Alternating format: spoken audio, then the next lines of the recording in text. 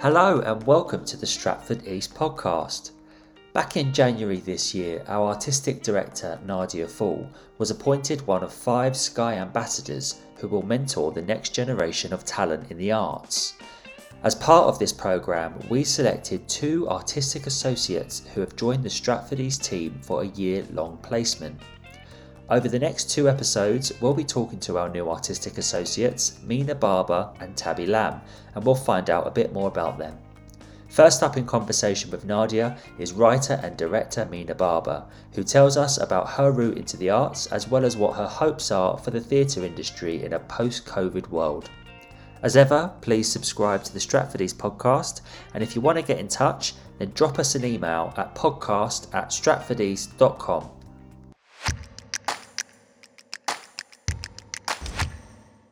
Today, I'm joined by the wonderful Mina Barber, our new artistic associate, one of 2 new artistic associates at Theatre Royal Stratford East.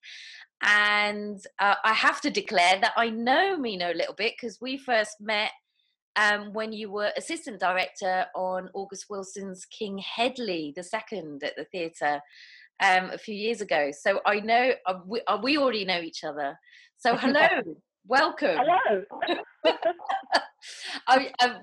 I think the best way to do this is to just have a conversation. And the reason we really wanted to have this conversation is so that everybody could get to know you. And actually, some of the questions I've got up my sleeve, I'm genuinely interested, a bit of a desert island disc. So just to get to know you a bit better. So I'm going to start off with that classic question of... tell us a little bit about how you got into the arts and theatre. How did the journey begin for you?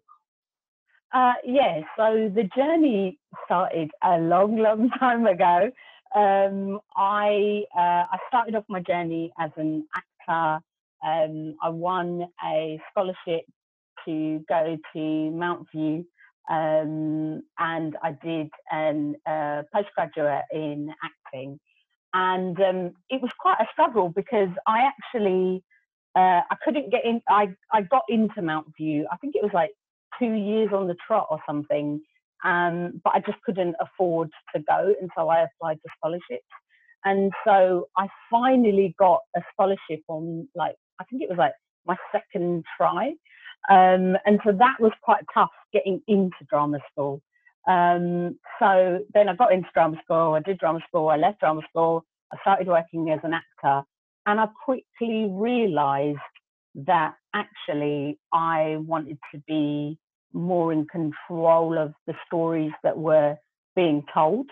Some of the parts that when I left drama school, they weren't that great for South Asian female actors at the time. And it was all a bit like shopkeeper's daughter, domestic violence victim, and things like that. And that just didn't represent. It just didn't represent. It just didn't represent like the whole South Asian experience, and I just didn't connect with those parts. There was so much more to it. And so an actor friend had said to me, "I know you enjoy writing, so rather than complaining about the parts that are out there, why don't you start writing parts?" And I was like, okay, fine.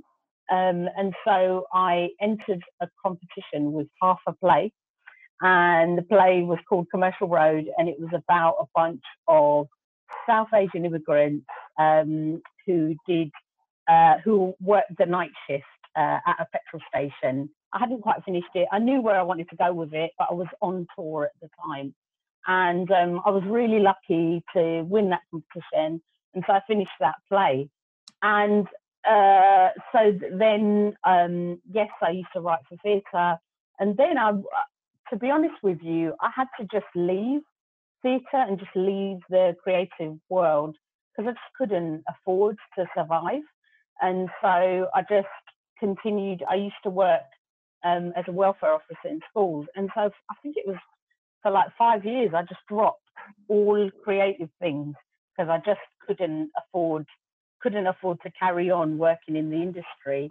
And it was just by chance that another artistic director got back in touch with me and said, what are you doing at the moment? Like, how are you not involved in the industry? And so I kind of got pulled back then. And I'd always, like I said, I'd always wanted to direct. I'd always wanted to be able to like have that control and be able to tell that bigger story as well. And so I started directing in 2017, and I wrote and directed a third year show for East 15. And the students were amazing, and the school was so lovely. But it was a real trial by fire because I'd never directed before. So I'd been a writer in the room, I'd been an actor in the room, but suddenly I stepped into those shoes, and I quickly realised how big those shoes are, and how difficult it is to be a director. But I loved it. It was a brilliant experience. And so yeah, so that's how all of the directing started. And then I found the Young Vic, and so I just applied for some assistant jobs there. And I think my big thing that I would say to people is, if you don't get a job, always ask for feedback, because I've always been kind of like, oh, okay, great, I didn't get that, that's absolutely fine, but can you please give me some feedback about why? And so I asked for feedback, and I met with the amazing Sue Emmis. Sue's one of those amazing people in the industry who, like, you don't really see her on the socials, you don't see her, but she's incredible, an incredible supporter of directors. And so That's I did. So funny, because many moons ago, because I'm that old, Sue Emmis also saw the very first show that the first night of the first show that I ever directed in the White Bear Kennington Pub Theatre. Oh my God, cool. And I was like, oh my goodness. But similarly, she got in touch and said she really enjoyed it, and was like,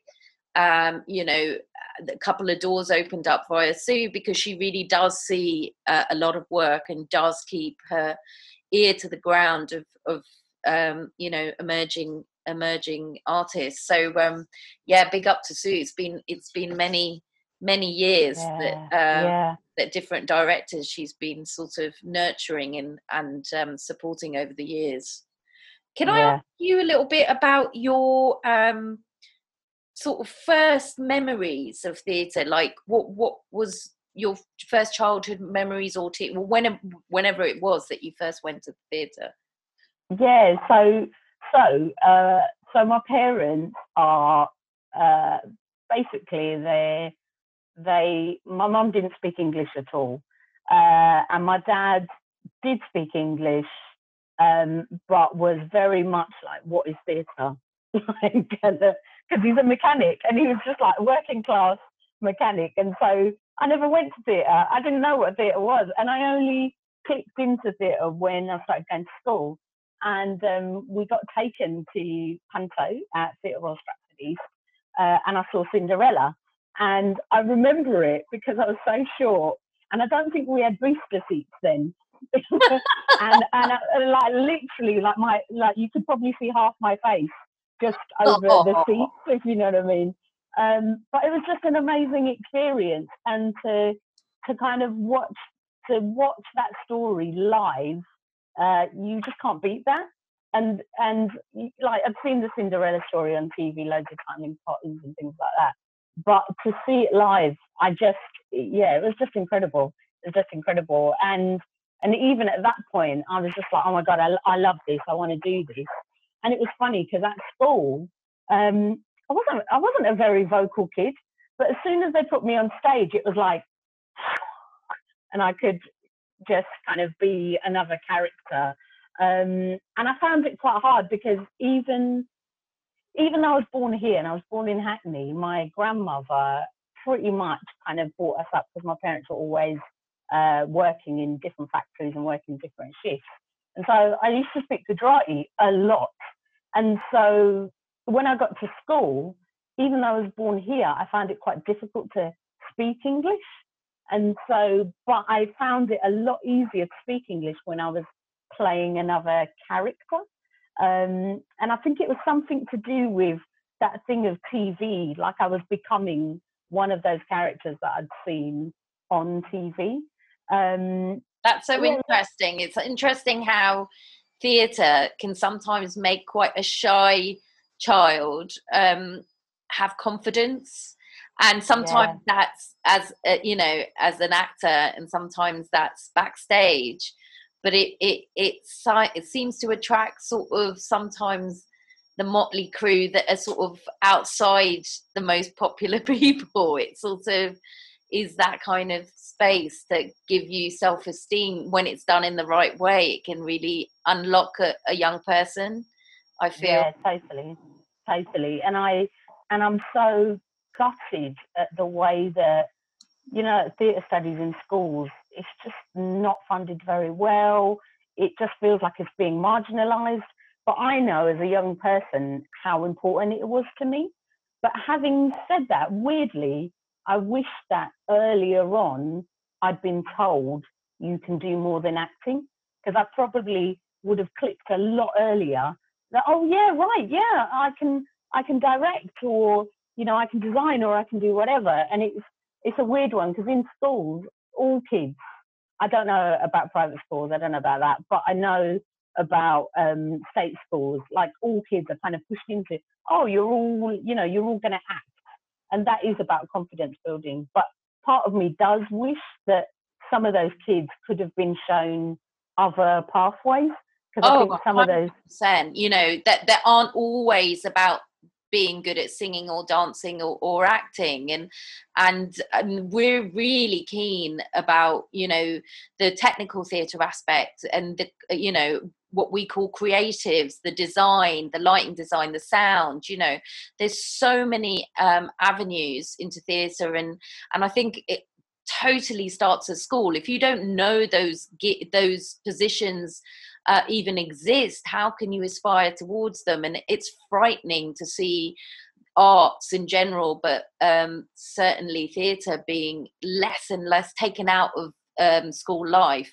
And I really hope that the government don't use the pandemic as an excuse to completely kill the arts in school, so it becomes just for those who can afford private lessons or private schools where they can afford to have music lessons or drama classes. And I can see it going that way, and it will just be a complete it would be the complete tragedy, because we all know, those of us who love the arts, that it's not just if you want to work in the arts.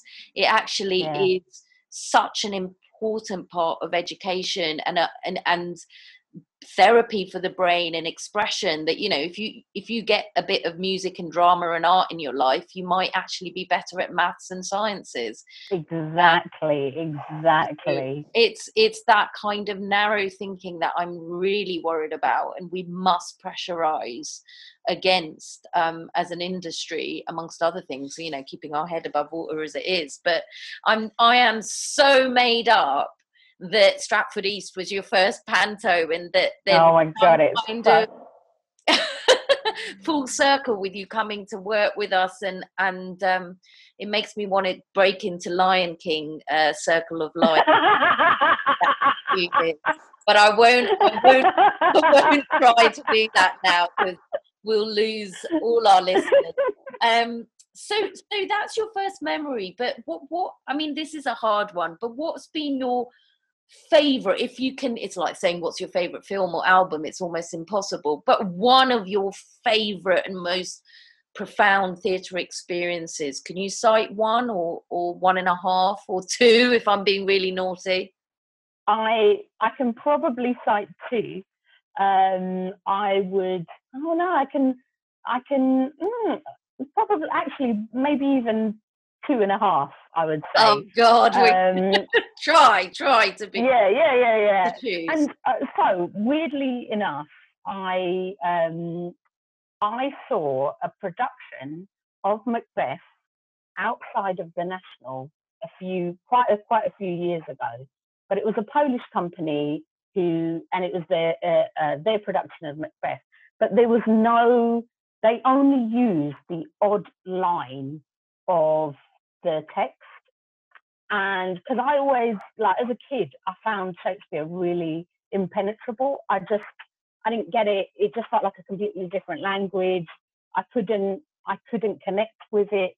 But what this company managed to do is that they managed to connect you to the story without feeling like you're trying to penetrate the text.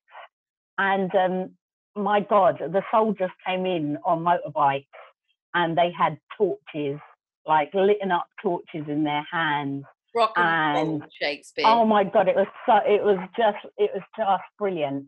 And I think Banquo got his head bashed in, and he had a motorbike. He had a motorcycle helmet on, and it was just visceral and just incredible. And Lady Macbeth was covered in blood by the end of it. But you got the story, and you really understood the story. And that, I just thought, now that's how I would like to see Shakespeare, where everybody gets it, and it's not a kind of middle to upper class thing where, you know, like you go to some Shakespeare performances and audiences laugh at certain jokes and you're like, is it really that funny? I don't think it is. I think you learned it in class, and you've learned to believe that you're it's laughing funny. out of recognition that you'll understand it. Yeah. And I think that's why, like, with some of those classics, even now I think, like, do I really want to see them? Like, you have to really make me want to see it for a particular reason. And because I really do believe, like, of the kind of the theatre in the now as well, and about why are we here? What is happening in our world right now? You know, what are we talking about? And I think that's why I feel really distant from those pieces of work. And not only that, it's not just that, it's that I believe that there's so much creative talent out there right now. Why are we not utilizing that? Why are we not connecting with those artists? And so why are we constantly reviving some of these plays when clearly there are voices out there, incredible voices out there, in our generation? So yeah, I don't quite get it. So that was one, because they managed to help me to understand a Shakespearean play. And I would probably say the second one was at the Royal Court, and I went to see The Wonderful World of Dissociation, and it was just bonkers, but brilliant. Bonkers in the sense that it was a play about a woman with dissociative disorder, but it started off as a fairy tale that quickly got out of hand, and you had like a flying car, and you had walls with carpet on it, and you had like kind of like comical policemen. And then the second half of the play, it completely changes, and you're in a kind of sterile hospital. And the play really, it blew me away in its invention. But also, my mum had schizophrenia. And so it was one of those plays where I just sat there and was like, yeah, wow, you do get it. Like, you really understand. What so they've that was managed brilliant. to translate the experience from the inside out. Yes, somehow. Yes. And I think if you're a person who's in a family with somebody with like quite serious mental health disorder, it can be quite difficult to understand what's going on inside of them. And so it was one of those plays where you got to see the inside and the outside of it. So you got to see how her sister kind of like dealt with her disorder as well, and how her disorder played out in the outside world as well. And so plays like that, I was just like, wow, like you really understood. And then the little half bit was I went to see a production of The Seagull. Now, again, another classic. I know, but again, for most of the play, I sat there like, yeah, whatever. And I did The Seagull at drum school as well, and I was like, oh, please, God, not The Seagull, not The Seagull.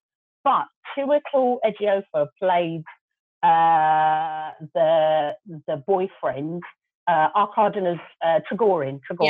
Yeah. And there was just a moment right at the end when the guy shoots himself off stage, and it was the expression on that actor's face that just told you everything.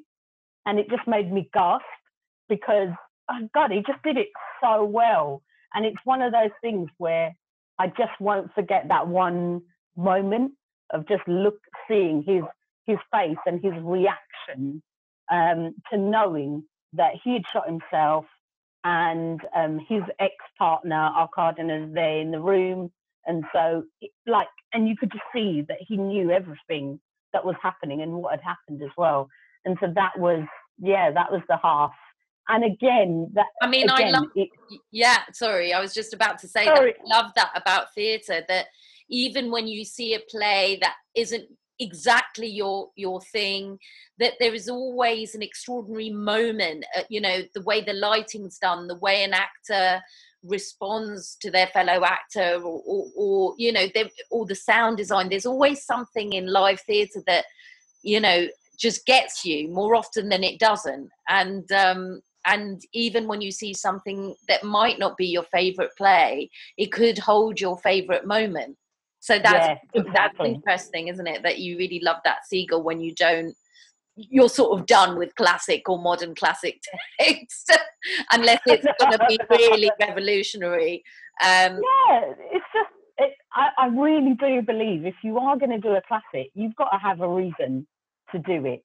You've got to have a reason. And I do, like I said, I do just think, God, there's so many amazing people out there, writers. Why are they not being put on? Why are we not seeing their work?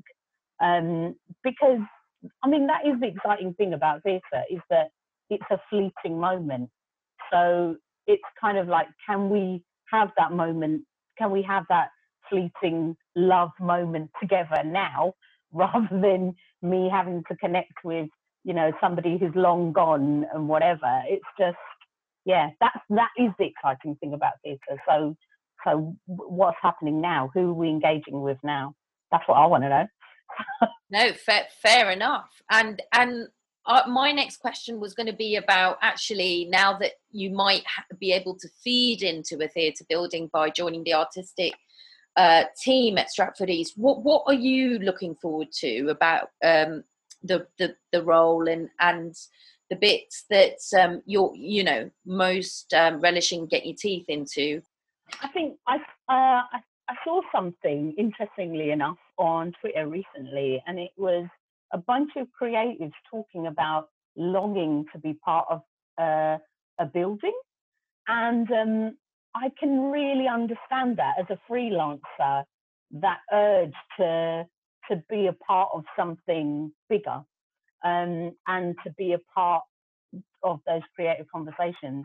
And all I can say is, oh my God, how it's just ridiculously exciting to just be in a room, to just talk about, wouldn't that be a good idea? Or wouldn't this be a good idea? Or, do you know what I mean? And just to talk about the creative landscape, because I think that a lot of freelancers are dying to do that. And so I do feel incredibly lucky to even just be in a building, to have those bigger artistic conversations. Because, like I said, I think a lot of us are like doing it down the pub or on WhatsApp or on like Zoom meetings with one another. But it just feels like an amazing opportunity to just kind of come in and talk about those bigger things. But also I think what does blow my mind about the constraints that are on buildings when it comes to programming, and realizing how far ahead you have to think in terms of programming, and really I find it really interesting because, my God, you know, like sometimes you look at a season and you think, wow, they've really like hit the nail on the head. Like, you know, wow, they've really hit the zeitgeist. And now even just having like that first conversation with Stratford, you're like, nah, they just got lucky, because actually they programmed this like 2.5. I object to that. It's a long and painful process of trial and error. I think you're right, though. I think a lot of it is planning and you know, trying to get, as I talk about it, that perfect boy band, you know, the one that really can sing, the one that can really dance, the one that's got the looks, you know.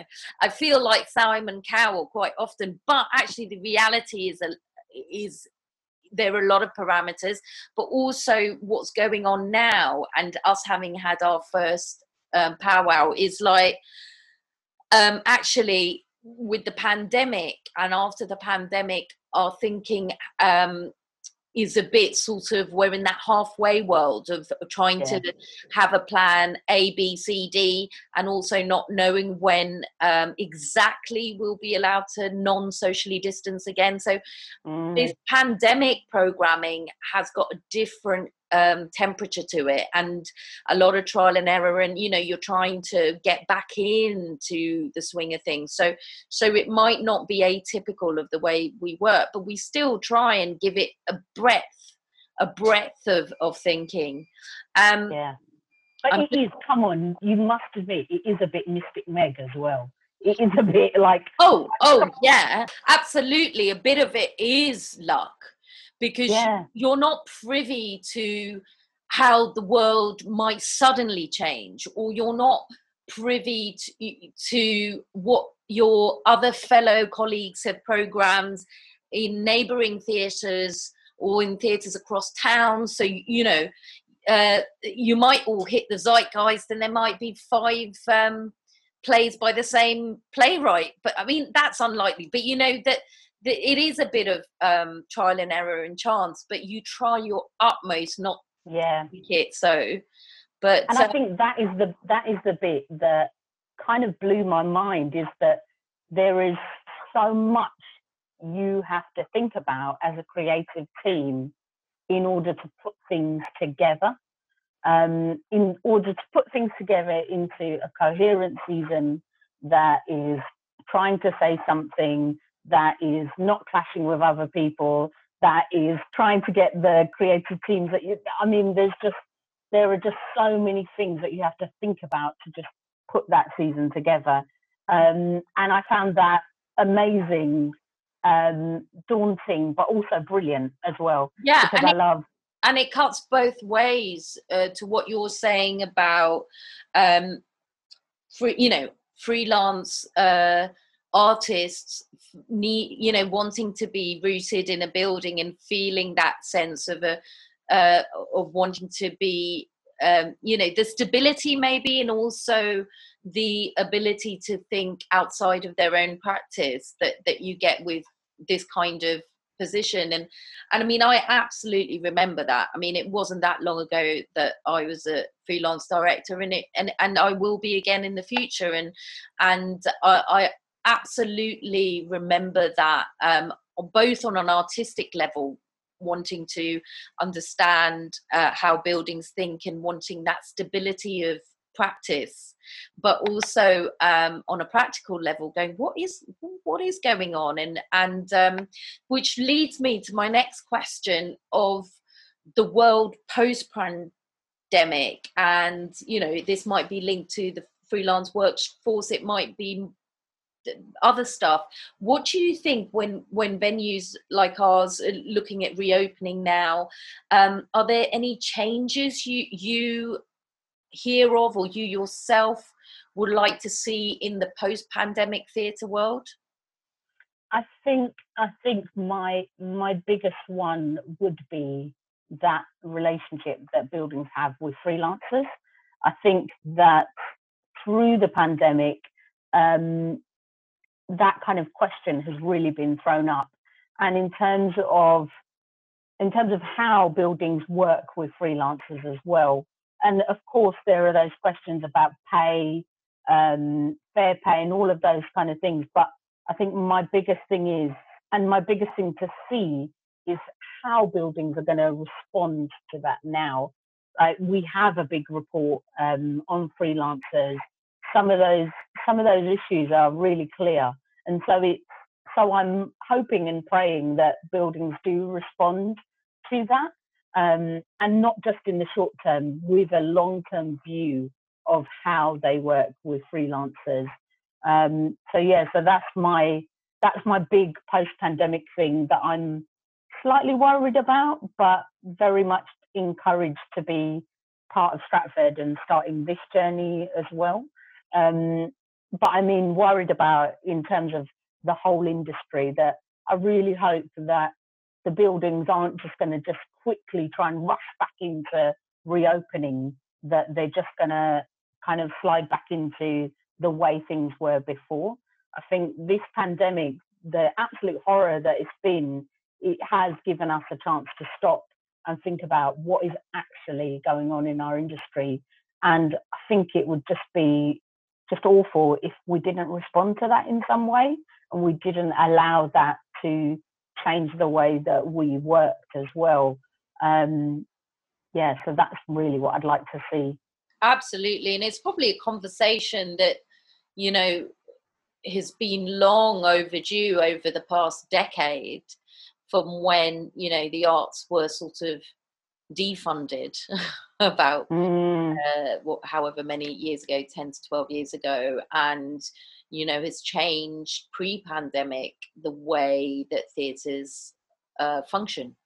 And I think it's a big, there are some quick things that could be fixed and addressed, but you're right. I think personally, I feel that there's some bigger questions that would mean systemic change.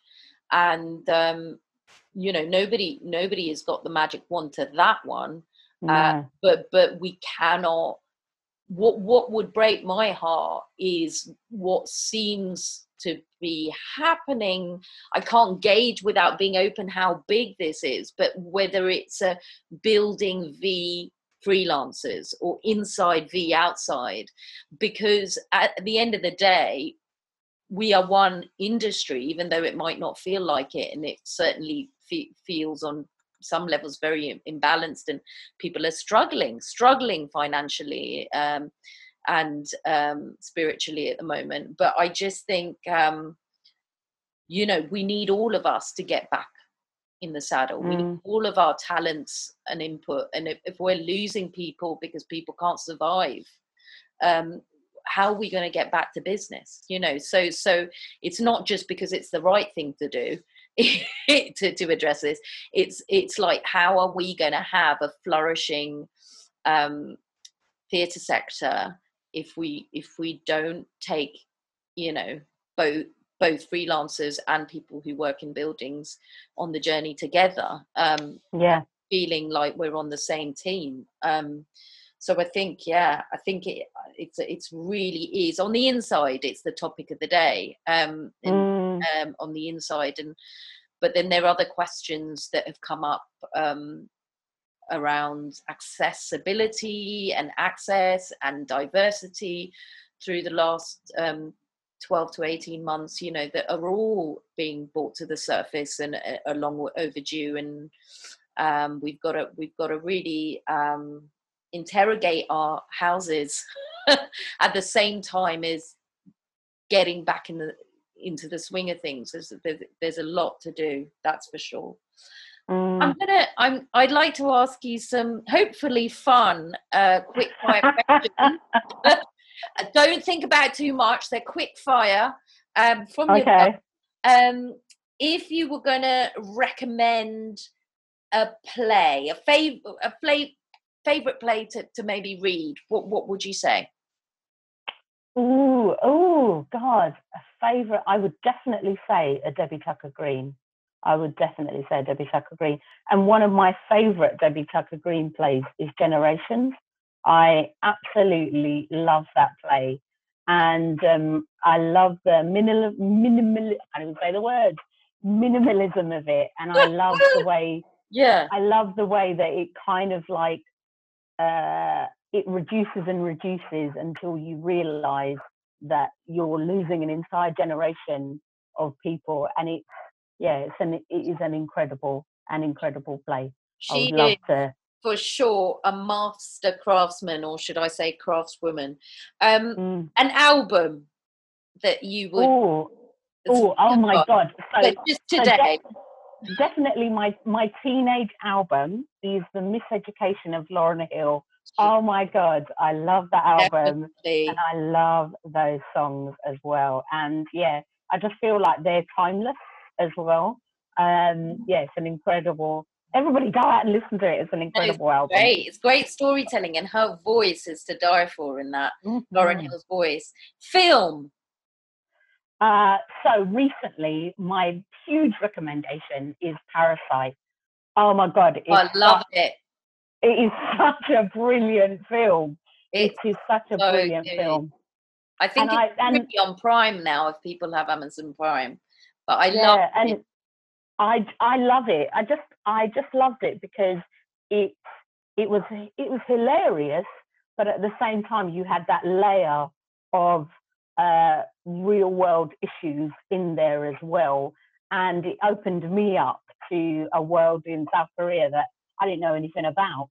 But yeah, it was just incredible, and great storytelling, and you know, that's the thing. That's my favorite kind of model of making work, where you tell what seems like a very personal and detailed and unique story, but actually what you're doing is talking about a big political issue. It was just stunning, I've got to say. TV show. Okay, so Succession. Oh my God, I love Succession because everybody can understand that screwed up family. Even if they're like, even if they got loads of money.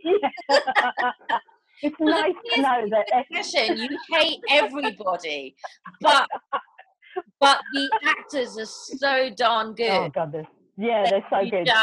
You do still care about them despite they're so screwed up, but it made me laugh because I just watched them and I thought, wow, your family's just as screwed up as my family, but you've just got more money. It's so true. Can't wait for the next series. And finally, book recommendation. Oh God, to be honest, I read many more plays than I do books. God, but what is there? And at the moment, I'm reading a lot of books about directing for film because I can't afford to go to film school. And so I'm just like, I'm going to read every book about directing for film, and I'm going to watch every movie that I possibly can. So in terms of novels, there was a time in my life when I used to read a lot of novels, all kind of one after the other, but I'm more focused on practice and craft at the moment, to be honest. Cool, that's fair enough. So thank you so much, Meena, for spending this time with us and for us getting to know you. Certainly from my point of view, I can't wait to have you in the building, because as you said, you're interested as a freelance artist to come and work within the family of a building, but we too are energized, motivated, and provoked in a really good way when you come to us. So I'm really looking forward to both you and Tabby really having the conversations, and just having new people always is fun and makes things alive again, because we get used to each other, just like new folk to join. So thank you so much for your time and welcome, and see you soon. See you soon.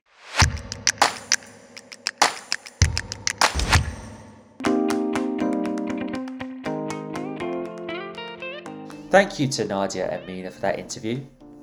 In our next episode, we'll be talking to our second artistic associate, Tabby Lamb. So tune in next time. Thanks for listening.